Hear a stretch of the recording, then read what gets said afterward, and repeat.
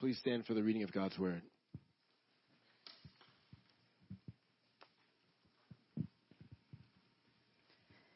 Exodus 13, verses 17 through 22. When Pharaoh let the people go, God did not lead them by way of the land of the Philistines, although that was near. For God said, lest the people change their minds when they see war and return to Egypt. But God led the people around by the way of the wilderness toward the Red Sea. And the people of Israel went up out of the land of Egypt, equipped for battle. Moses took the bones of Joseph with him, for Joseph had made the sons of Israel solemnly swear, saying, God will surely visit you, and you shall carry up my bones with you from here. And they moved on from Succoth and encamped at Etham on the edge of the wilderness. And the Lord went before them by day in a pillar of cloud to lead them along the way, and by night in a pillar of fire to give them light, that they might travel by day and by night. The pillar of cloud by day and the pillar of fire by night did not depart from before the people. This is the word of God. Good morning, family of God. That's a new microphone. That was a little loud. I'm excited to get back into the book of Exodus with you. And before we do that, though, I have a Father's Day word on my heart. It's Father's Day, right? And Father's Day is a happy day. It's a day of celebration for many of us, but it's also a hard day for some, right? And it's a hard day for many reasons. A lot of us had dads who were absent in our lives. They never showed up. Some of us had dads who were not absent in their lives. They did show up, but when they showed up, what they did was often damaging or abusive rather than comforting and helpful. Others, I know for multiple people in our congregation, they've lost their fathers even within the last year. So Father's Day can be a time of grief, and it can be a time of father wounds coming to the surface. This reminds me of what Romans 12 says, that as a body of Christ, as the family of God, we're supposed to rejoice with those who rejoice and weep with those who weep, right? And there's both of those things happening today. So for those who have father wounds, the word from Scripture that's just on my mind for you this morning is Psalm 68:5, which says, Father of the fatherless and defender of widows is God in his holy habitation. And what that means is this, is if you want to go to the Holy of Holies, the most sacred place where God dwells and where God reigns in his holiness, and you sneak in there and you ask the question, what is God like? The answer that comes from that holy place is God is the Father of the fatherless. He's the defender of widows. In other words, we have a God who delights to show steadfast love and to comfort and to protect and to guide and to guard those who don't have any earthly relationships doing that for them. Amen? So in that sense, that this is our God and that the love and the strength of this God is revealed to us most fully in the death and resurrection of Jesus Christ. In that sense, knowing that God is the perfect Father for all of us, we can truly say, every one of us to one another, Happy Father's Day. Because that is our Heavenly Father. For those of you in the room who are dads, I want to remind you this morning that being a dad is a high and holy calling. One way to put it would be like this. If you mess up everything else in your life, but you do that well, you've done something good in your life. Something deeply and eternally significant. But sometimes that reality of the high and holy calling of fatherhood can itself feel a little paralyzing, because all of us dads have failed in our dad duties from time to time. Amen? Every dad in the room said amen. We have all failed in our fatherly duties. And I want to remind you this morning of two scriptures. One of them is in 2 Corinthians, when Paul, the apostle, was going through one of his great struggles and he cried out to God for help. Jesus appeared to him and said to him, my grace, everybody say grace, my grace is sufficient for you. God's grace is his undeserved kindness, love that he shows to us that we didn't deserve because we're sinners. Slaves for like 450 years, a long time. These people had been slaves. Their mamas had been slaves. Their grandmas had been slaves. They're to be internally liberated because they're struggling to trust God. And it turns out that Pharaoh still lives inside their head. Be internally liberated. I'm going to say more about this in a moment. But the literal physical stronghold of Pharaoh on their lives has been broken, but Pharaoh's still whispering to them inside their heads, and they're living in fear rather than in faith. But the good news of this text is that even though sometimes freedom is frightening, in this text we're reading about a gracious God who is patiently guiding, guarding, encouraging, and instructing His people even in the midst of their fear. The people are free and they're scared and they're honestly spiritually immature. They have been externally liberated, but they still need to be internally liberated. They're slaves psychologically and spiritually. And yet God is not being hard on them. In this text we find a God who with grace is guiding them and guarding them, protecting them and instructing them and leading them in the way that they should go. Not only has He liberated them externally, but He is going to liberate them spiritually and internally. Now this is a word, before we go any further, that I think all of us can feel the relevance of right now. Because if you've trusted in Jesus Christ, the Bible says you're free. Galatians 5:1, it is for freedom that Christ has set you free. Y'all can finish this for me. If the Son has set you free, you are free. It's for freedom that you've been set free. You're free indeed if you've trusted in Jesus Christ. Where the Spirit of the Lord is, there is what? Where the Spirit of the Lord is, there is freedom. If you've trusted in Jesus, the Son of God, who died on the cross for your sins and rose again, then the good news of the gospel is you're forgiven. The burden of sin is not on your shoulders anymore. You're free from that. The burden of death and the fear of death is not a chain for you anymore. Jesus broke those chains. Not only that, but you don't have to live under the tyranny of Satan and sin. You remember what it was like before you knew Christ and you just couldn't help but do wrong, stupid, destructive stuff? But now you've got the Holy Spirit inside of you, and by the power of the Spirit, you don't have to live that way anymore. So in Christ, we are free. Everybody turn to your neighbor and say, in Christ, you are free. And if you're thinking about trusting Jesus and getting baptized in the name of the Father, Son, and the Holy Spirit, that's what you get. You get freedom in Christ. But there's a reality that freedom can still be scary sometimes. Freedom can still be scary. And the free people of God, we still have some battles to fight. We got some battles to fight that can be frightening. Not only that, but the promises of God are only halfway fulfilled in our lives, much like the children of Israel in this text. They have been brought out of slavery, but they are not yet in the promised land, and they got some battles to fight between the two. That's true for us, isn't it? Through Jesus Christ, we're free, but we're waiting for Jesus to come back, and until then, there's a whole lot of battles to fight. So we get scared, and the good news of the gospel here today is that God is patiently, lovingly, gently speaking to us this word. You don't have to be a slave to fear, because I am with you and I will fight with you and I will fight for you. In Christ you can be strong, you can be brave, you are victorious in Him. That's the message of the text. Now, before we go any further, I just want to pause and just let you pray for a moment. I know that everybody here is carrying burdens. I know about some of the burdens which are unbelievably heavy. And other people here have burdens that I don't know about. So I just want to pause and give you a moment in your heart to just cast those on the shoulders of Jesus and say, Lord, I'm weak, but you are strong, and I need this word of the Lord this morning. Please speak to me. Your servant is listening. I'll trust. I'll obey whatever you say. Would you cry out to the Lord like that in your heart right now? And I'm going to say a prayer for us and lead us into some of the details of this text.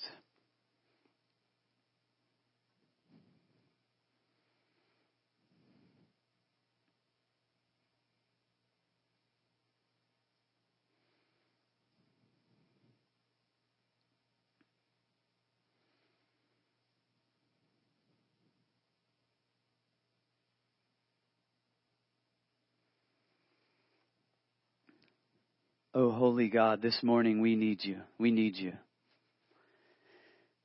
Lord, I'm deeply aware that what your children need is definitely not a word from John Mark Hart. What they need is the same thing that I need. Lord, we need Jesus. We need the Word of God. We need the Holy Spirit. So help us. Help me, Lord, to faithfully and accurately and humbly and boldly proclaim your word. Guide me by your Spirit and help these saints. Lord, we know Satan wants to harden hearts. He wants to sow doubt and unbelief and fear, discouragement, distraction, division. So would you come and help us now to hear your word with faith? with understanding. Help us to walk in the freedom and in the boldness that is our birthright in Christ Jesus. It's in His name we pray.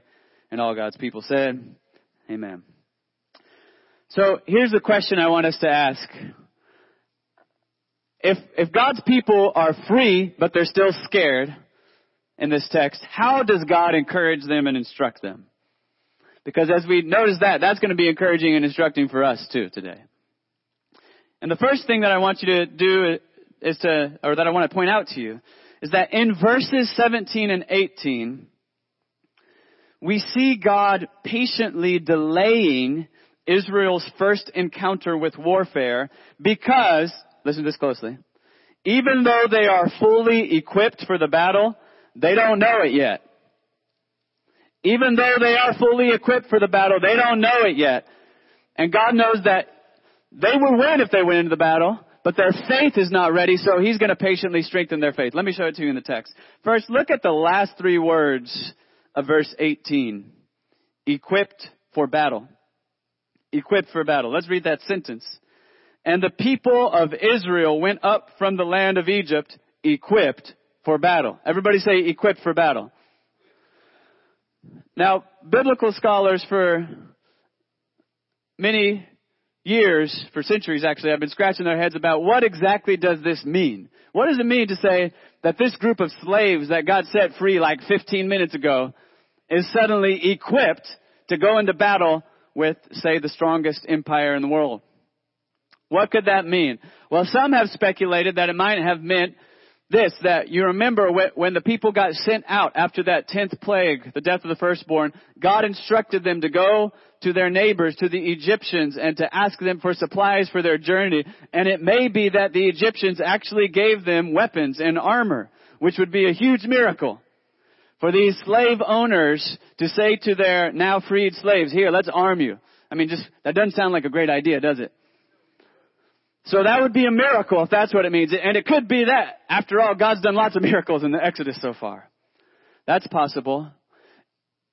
I think it's probably more likely that this is a phrase that has kind of a double meaning. On one hand, it's probably referring literally to the fact that as they marched out, they were marching out in military ranks, lined up in groups of 5 or 50 like an army. So it's in one sense just a statement that they are walking out looking like an army. They're organized in military ranks.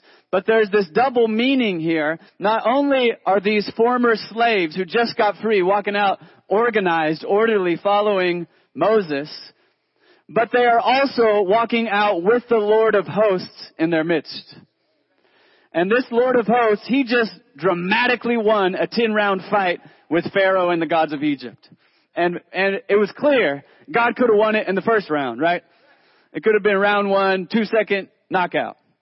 But God says specifically over and over, I am patiently, slowly beating up Pharaoh and the gods of Egypt. I am patiently, slowly disclosing my power because I want the people of Israel and the people of Egypt and all the surrounding nations to know that I am the Lord. Because He's not just interested in the physical liberation. He's interested in the spiritual liberation that only comes when we worship God.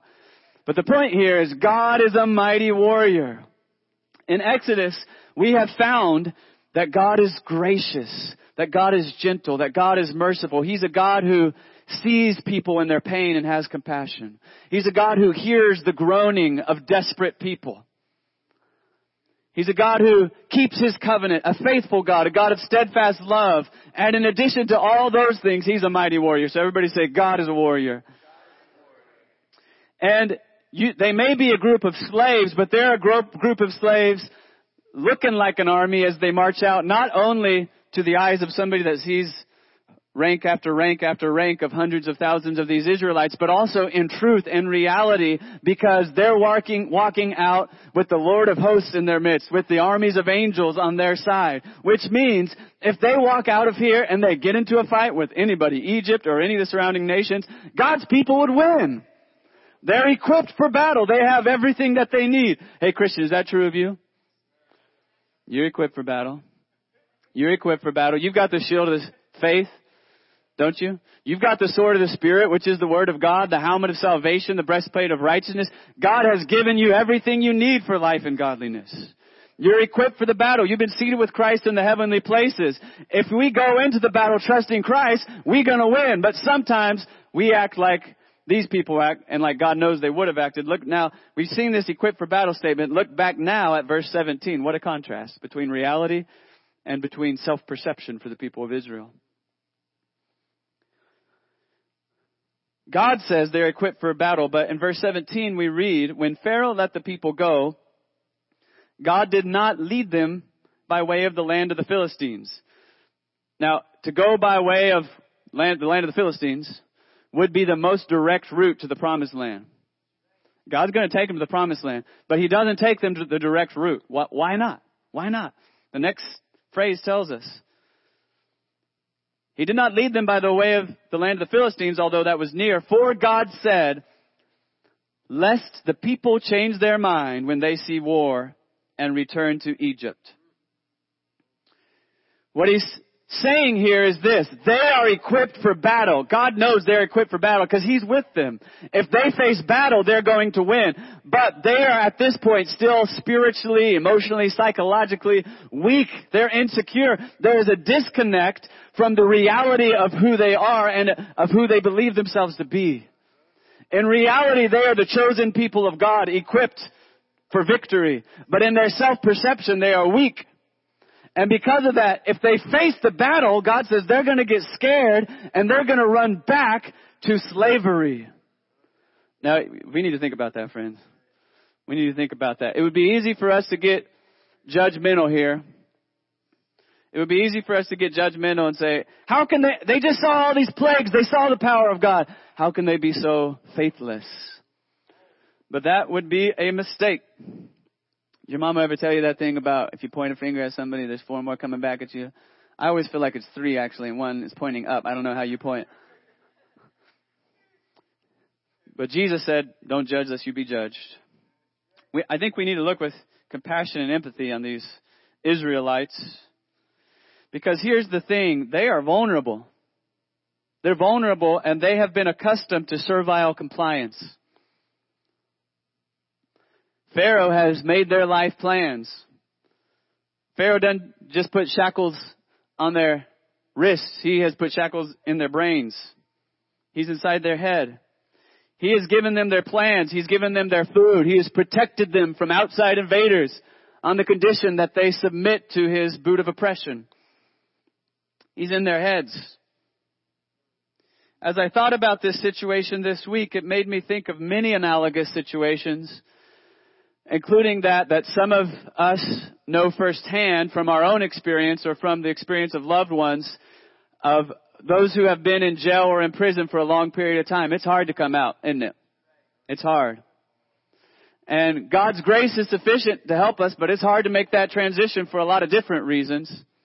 Not only is there a lot of constant anxiety and fear and stress and violence in prison, which can take a toll on a heart and mind of a person.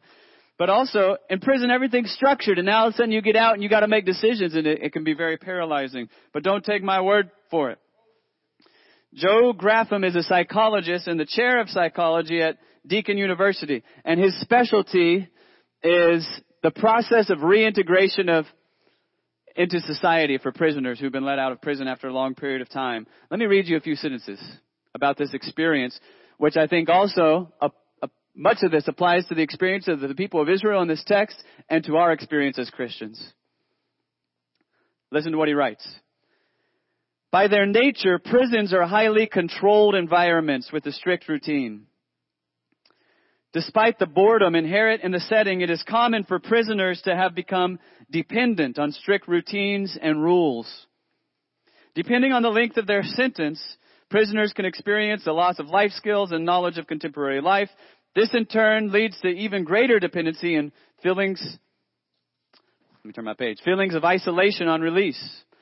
Heightened anxiety is common among prisoners, including so-called gate fever, which is the fear associated with exiting into an unknown future with few resources. That's the end of the quote. Now, for those of us members of our own congregation or friends or family members, those that we know in the community who have reintegrated into life from jail or prison, this should give us a lot of compassion, right? That's a hard journey. Those folks need resources. We need to help one another through that journey because it's really hard. But I also want you to notice this is what the children of Israel were experiencing. They had a lot of structure. They had a lot of support. They had 3 solid meals a day. They didn't have to make their decisions. And now all of a sudden they're kicked out there. They don't have a home to go to at the moment. There's all sorts of tribes of people trying to kill them, not just the Egyptians. Everybody would be happy to kill or to re-enslave them. And who's to say the next master won't be worse than the one they just came from? Not only that, here's a really practical problem that we're going to read about in a few chapters. How are we going to feed all these people? We've got a massive host of men, women, and children. How are we going to give them water? How are we going to give them food? How are we going to give them shelter? This is scary. No wonder they're scared. And in the Christian life, sometimes I think we face this reality that Jesus sets us free, but sometimes the false security of sin is a little hard to leave, isn't it? Stuff that, the ways we learn to self-medicate our pain. Ways we learn to find security or purpose in life. Sometimes it's hard to leave that stuff behind. They're scared. But here's what should be amazing to us about verse 17. Look back one more time. God did not lead them by the way of the land of the Philistines, although that was near. For God said, lest the people change their minds when they see war and return to Egypt. But God led them around by the way of the wilderness towards the Red Sea. Here's what's amazing here. God knows if they would just trust me, they would win the fight. But they're not ready to trust me yet. So instead of leading them into something they're not ready for, God in His patience and compassion says, I'm going to have to teach them. I'm going to have to teach them. I'm going to be patient with them. I'm going to show them my power and grace and love over and over again. I'm going to give them 1,000 reminders until they learn to trust me. Isn't God good, y'all? Isn't God good? That's what He does for them. He has taken care of their physical captivity. Now He's going to liberate them from their spiritual captivity by teaching them how to live by faith. God's going to use teaching aids. We've got some teachers in the room. And for the teachers in the room, sometimes you try and explain an abstract concept and it doesn't sink in. So then you come up with a visual aid, right? A manipulable, some illustration that helps. Well, God is a good teacher. So He gives them a few visual aids. The first visual aid we run into in verse 19, where we find a very powerful, visible reminder that God always keeps His promises. And He will bring them into the promised land. So everybody turn to your neighbor and say, God keeps His promises. Let's look at verse 19. What's the visual aid? Now Moses took the bones of Joseph. Moses took the bones of Joseph with him. For Joseph had made the sons of Israel solemnly swear, saying, God will surely visit you, and you shall carry up my bones with you from here. Now what's that all about? If you remember the last part of the book of Genesis. Genesis is the first book of the Bible. We're reading from Exodus, the second book of the Bible. And in the last part of Genesis, we learn about Joseph. He was a man of faith, a man of integrity, a man of justice and mercy, a man who walked with God. And at the end of his life, he prophesied. Well, first, he became second in command to Pharaoh in Egypt. He became a very powerful man. That's how God's people, the Israelites, ended up in Egypt in the first place. But he prophesied and he told them that they weren't going to stay in Egypt forever. Let me read the prophecy to you. If you got your Bible, flip over to Genesis chapter 50. If you don't have it, you can just listen. I'll read it to you. I'm going to read you the last 3 verses of Genesis. Last 3 verses. Genesis 50, starting in verse 24. And Joseph said to his brothers, I am about to die, but God will visit you and bring you up out of this land to the land that He swore to Abraham, to Isaac, and to Jacob. Then Joseph made the sons of Israel swear, saying, God will surely visit you, and you shall carry up my bones from here. So Joseph died, being 110 years old. They embalmed him, and he was put in a coffin in Egypt. That was the end of the book of Genesis. Joseph, the man of faith, had said, y'all going to live in Egypt for a long time, but one day God will keep His promise. to bring you out of Egypt, to take you to the land of Canaan, to give you the promised land that He promised to my great-grandfather Abraham. It will happen. And when that happens, do not forget my bones. Because I want you to plant my bones in the promised land. Pick them up and take them with you. And for all those years, wherever that tomb of Joseph was a reminder to the people. And now Moses, the man of faith, takes the bones of Joseph, man of faith, and he's carrying them in the midst of the people. And everybody's seeing, and they're saying, what is that? In the 16th century, John Calvin made a great comment on this verse when he said, the bones of Joseph, the man of faith, know how to preach. The bones of Joseph are preaching. And what are they saying? What are they saying to God's people? They're saying something like, I told y'all so. Really what they're saying is, God told y'all so. And if you consider the situation that they are in, God's promise has been halfway fulfilled. They have been set free from their slavery, but they're not in the promised land. And now the bones of Joseph, a nice visual aid here. This might not work in your class, teachers. But the bones of Joseph are preaching, and they're saying, 450 years ago, I spoke to you the word of the Lord. This is not your home. And the same God who halfway fulfilled His promise now is going to finish His promise. You will dwell in the promised land. You got to learn to trust Him. And then in the final verses 20 through 22, we get another visual aid. This one's much more impressive visually. It's so impressive, I named the sermon after it. Cloud and fire. Everybody say cloud and fire. Look at verses 20 through 22. And they moved on from Succoth and encamped at Etham on the edge of the wilderness. And the Lord went before them. Why don't they have to be scared? Is it because their situation isn't scary? No, the situation is scary. Anybody got some scary stuff going on in your life? If I had 3 hands, I would raise them. There's lots of scary stuff going on in life. But the reason they don't have to be scared is because the Lord went before them. Everybody turn to your neighbor and say, God is with you. And not only did He go before them, but in His mercy, knowing their weakness, He gave them a visual reminder of His presence to guard and to guide. The Lord went before them by day in a pillar of cloud. Can you imagine that? You got to pretend to be a kid for a second and use your imagination, okay? You just got let out of slavery. You're out in the middle of nowhere now. And now all of a sudden you see this supernatural phenomenon, this pillar of cloud, some big old cloud that goes from the earth way up into the sky. And I don't know what it looks like, but it doesn't look like any other cloud we've ever seen before. It's a huge pillar of cloud. And it's clearly something supernatural. They've seen a lot of supernatural stuff over the last few months. They've seen all these plagues.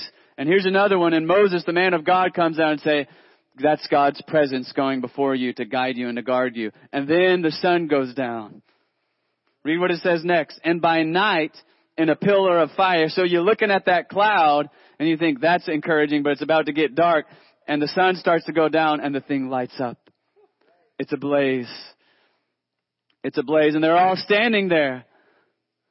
Only a few people at a time could see the bones of Joseph, but everybody could see the pillar of fire at night. Why is it there? It's a pillar of fire to give them light, that they may travel by day and by night. In other words, I don't take any time off of protecting you and guiding you and leading you. I'm with you in the day, I'm with you in the night. You don't have to be afraid. The pillar of cloud by day and the pillar of fire by night did not depart from before the people. Let's think about this for a second.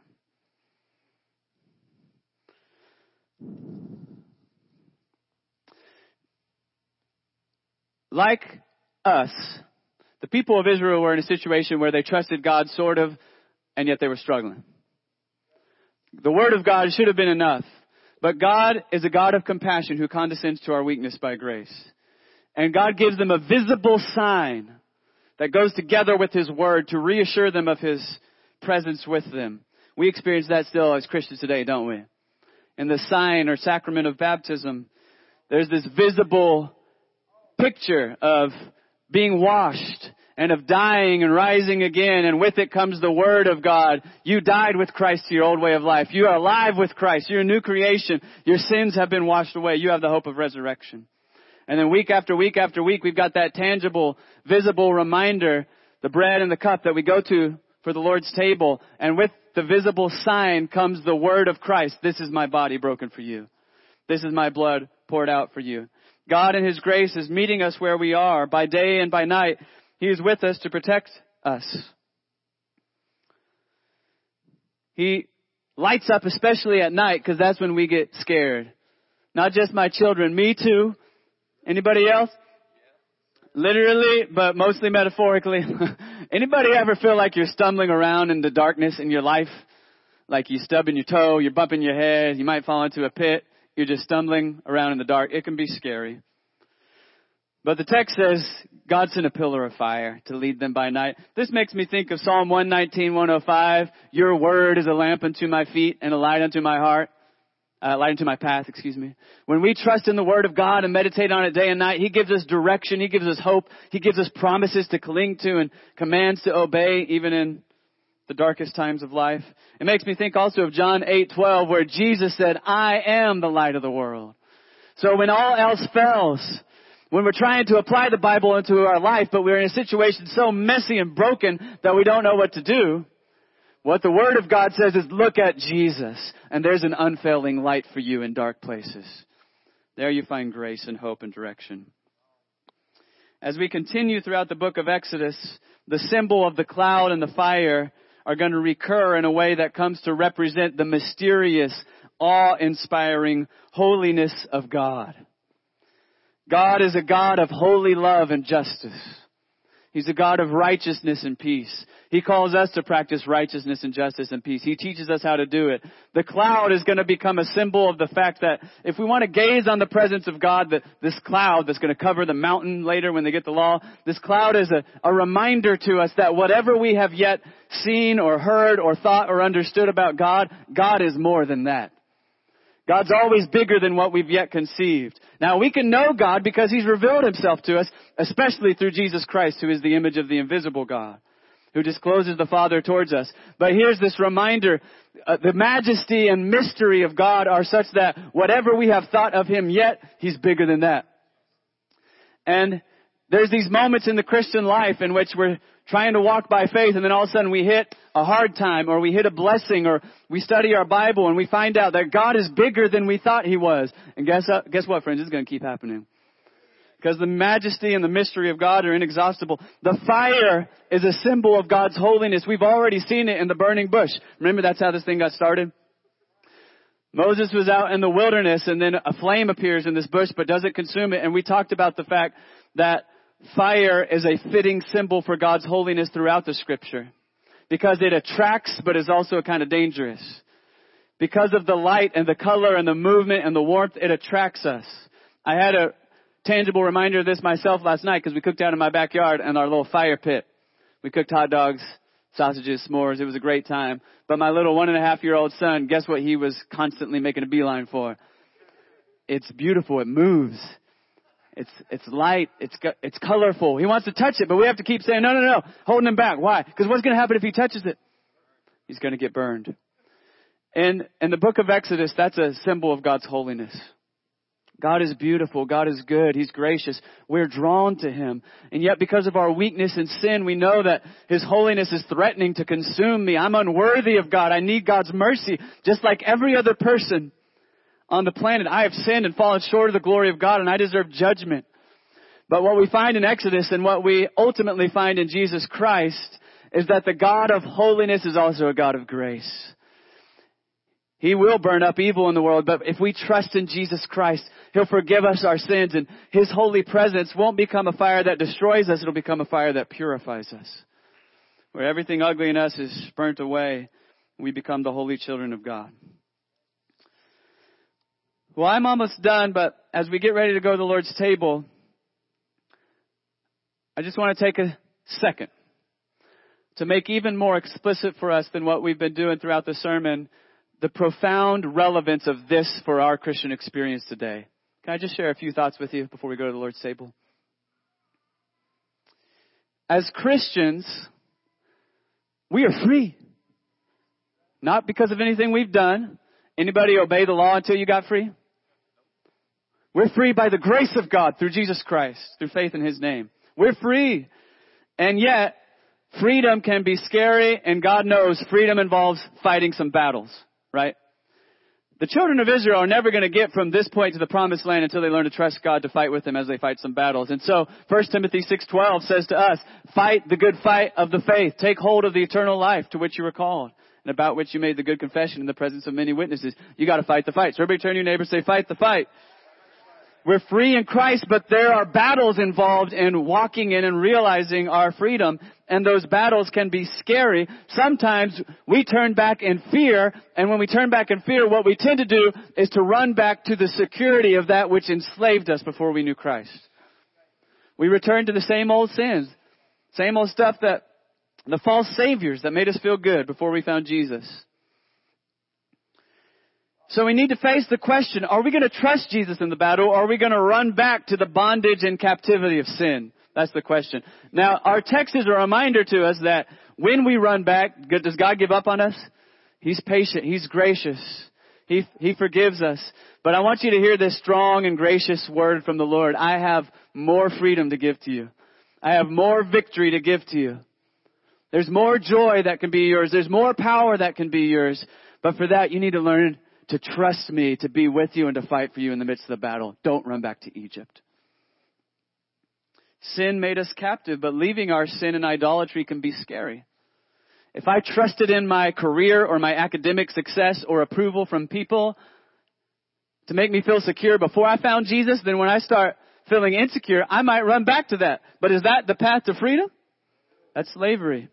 If I trusted in lust or pornography, if I trusted in money, if I trusted in medicating substances that help me forget my pain, whatever I trusted in, when I feel insecure, there's a temptation, instead of fighting the battle for holiness, to run back. It is for freedom that Christ has set us free, so don't let yourself be made a slave to sin again. Not only that, but every aspect of God's mission involves fighting some battles.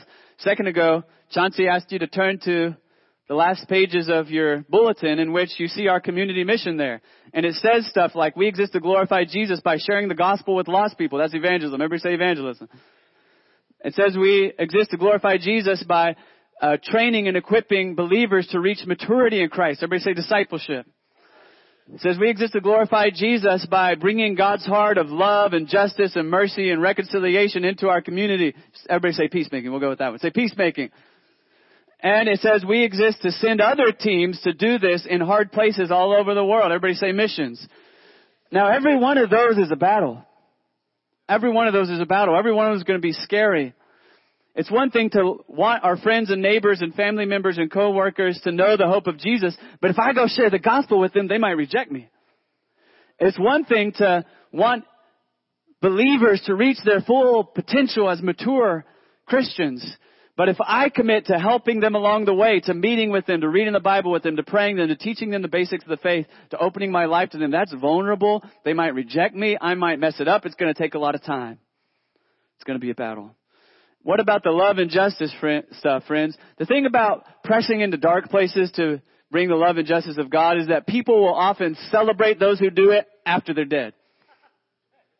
But in the meantime, what you get is tremendous spiritual warfare, tremendous conflict. Missions is tremendous spiritual conflict.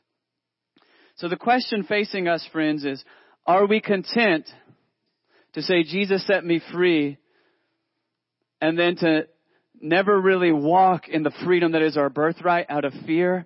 Or do we want to say to Jesus right now, God, I'm filled with fear, I'm filled with doubt, I'm filled with struggle, but I say to you, bring the truth of who you are down into the core of who I am, so that I will walk by faith instead of letting my fears control me.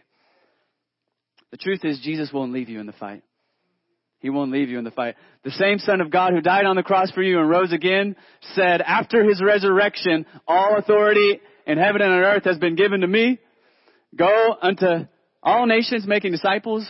And then he says, I will be with you. I will be with you always, even to the end of the age. So everybody turn to your neighbor and say, Jesus is with you. He won't leave you in the fight. Now I want to invite you to bow your head before we go to the Lord's table and to pray, because I think that probably for all of us right now, there's some spiritual battles in, and we might be tempted to run to what would feel most secure and what would feel most safe instead of running to Jesus. I know that's the case in my own daily life, and it might be true for many of us. So I just want to ask you, in these moments of preparation before we go to the Lord's table, to ask the Holy Spirit to help you. Help Him to show you what you might be tempted to trust other than Jesus. Ask Him to help you learn what is the Egypt you're tempted to return to. Ask Him to give you courage to trust Him in the middle of the fight. That you would not give in to apathy, but that you would walk in the fullness of the freedom of the children of God. Take a moment just to talk to God about it.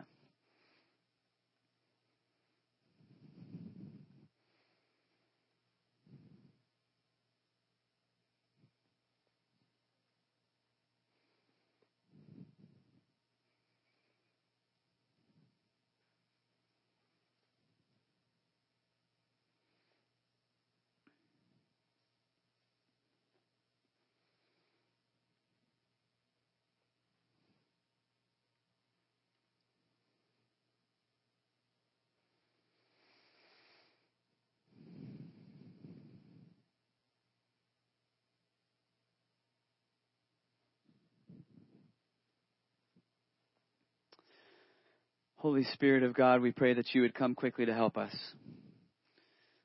You said in your word, where the Spirit of the Lord is, there is freedom. And we need your help. Help us to trust your promises. Help us to believe the gospel. Help us to fight for holiness, to fight for mission, and also help us to fight for community. Lord, when there's difficulty and division and pain, it's easy to give up or to start fighting with the weapons of the world instead of with the weapons of Christ. So help us to humbly trust in Jesus, to walk in humility, integrity, and the fear of the Lord. We want to walk in the freedom that is ours as children of God. So as we go to the Lord's table now, please forgive our sins, fill us with the Spirit. And as the children of Israel looked on the bones of Joseph and on the pillar of cloud and fire and learned they could trust you slowly but surely, I pray that as we look on the bread and the cup today and remember the promise of Jesus, you would teach us how to trust you. It's in His precious name that we pray. Amen.